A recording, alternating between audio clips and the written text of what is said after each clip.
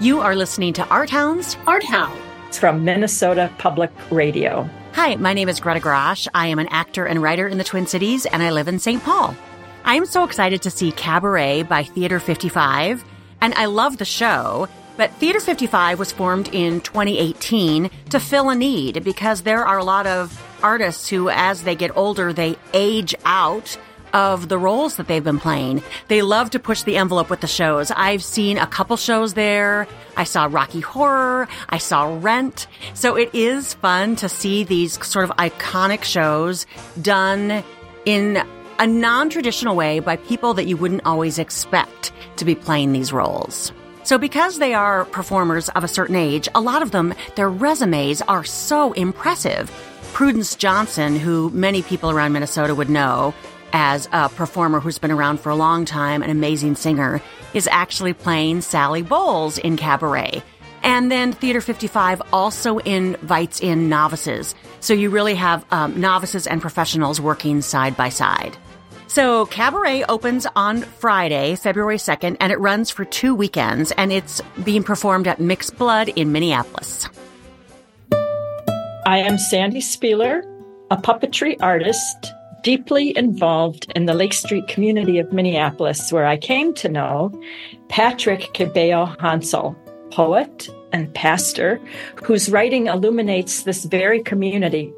His third book of poems, Breathing in Minneapolis, will be launched tonight. You might guess from the title that this particular collection of poems is about the year 2020.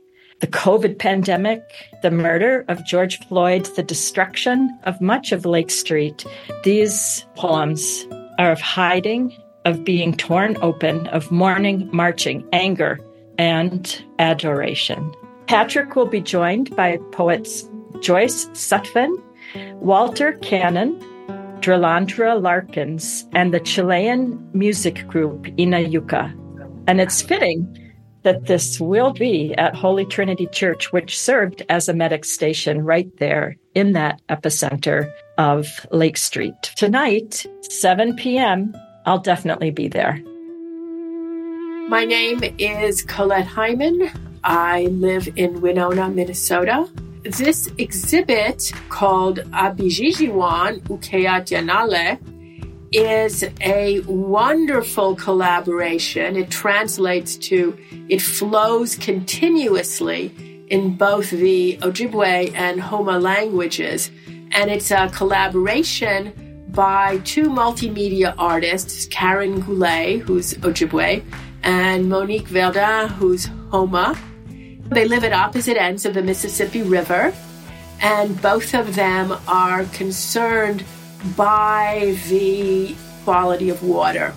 They explore the relationships between life and water and people and creatures and the entire environment.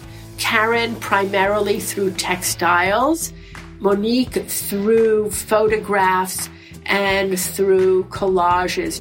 This wonderful, inspiring show is on view at the Minnesota Marine Art Museum in Winona, Minnesota until July 7th.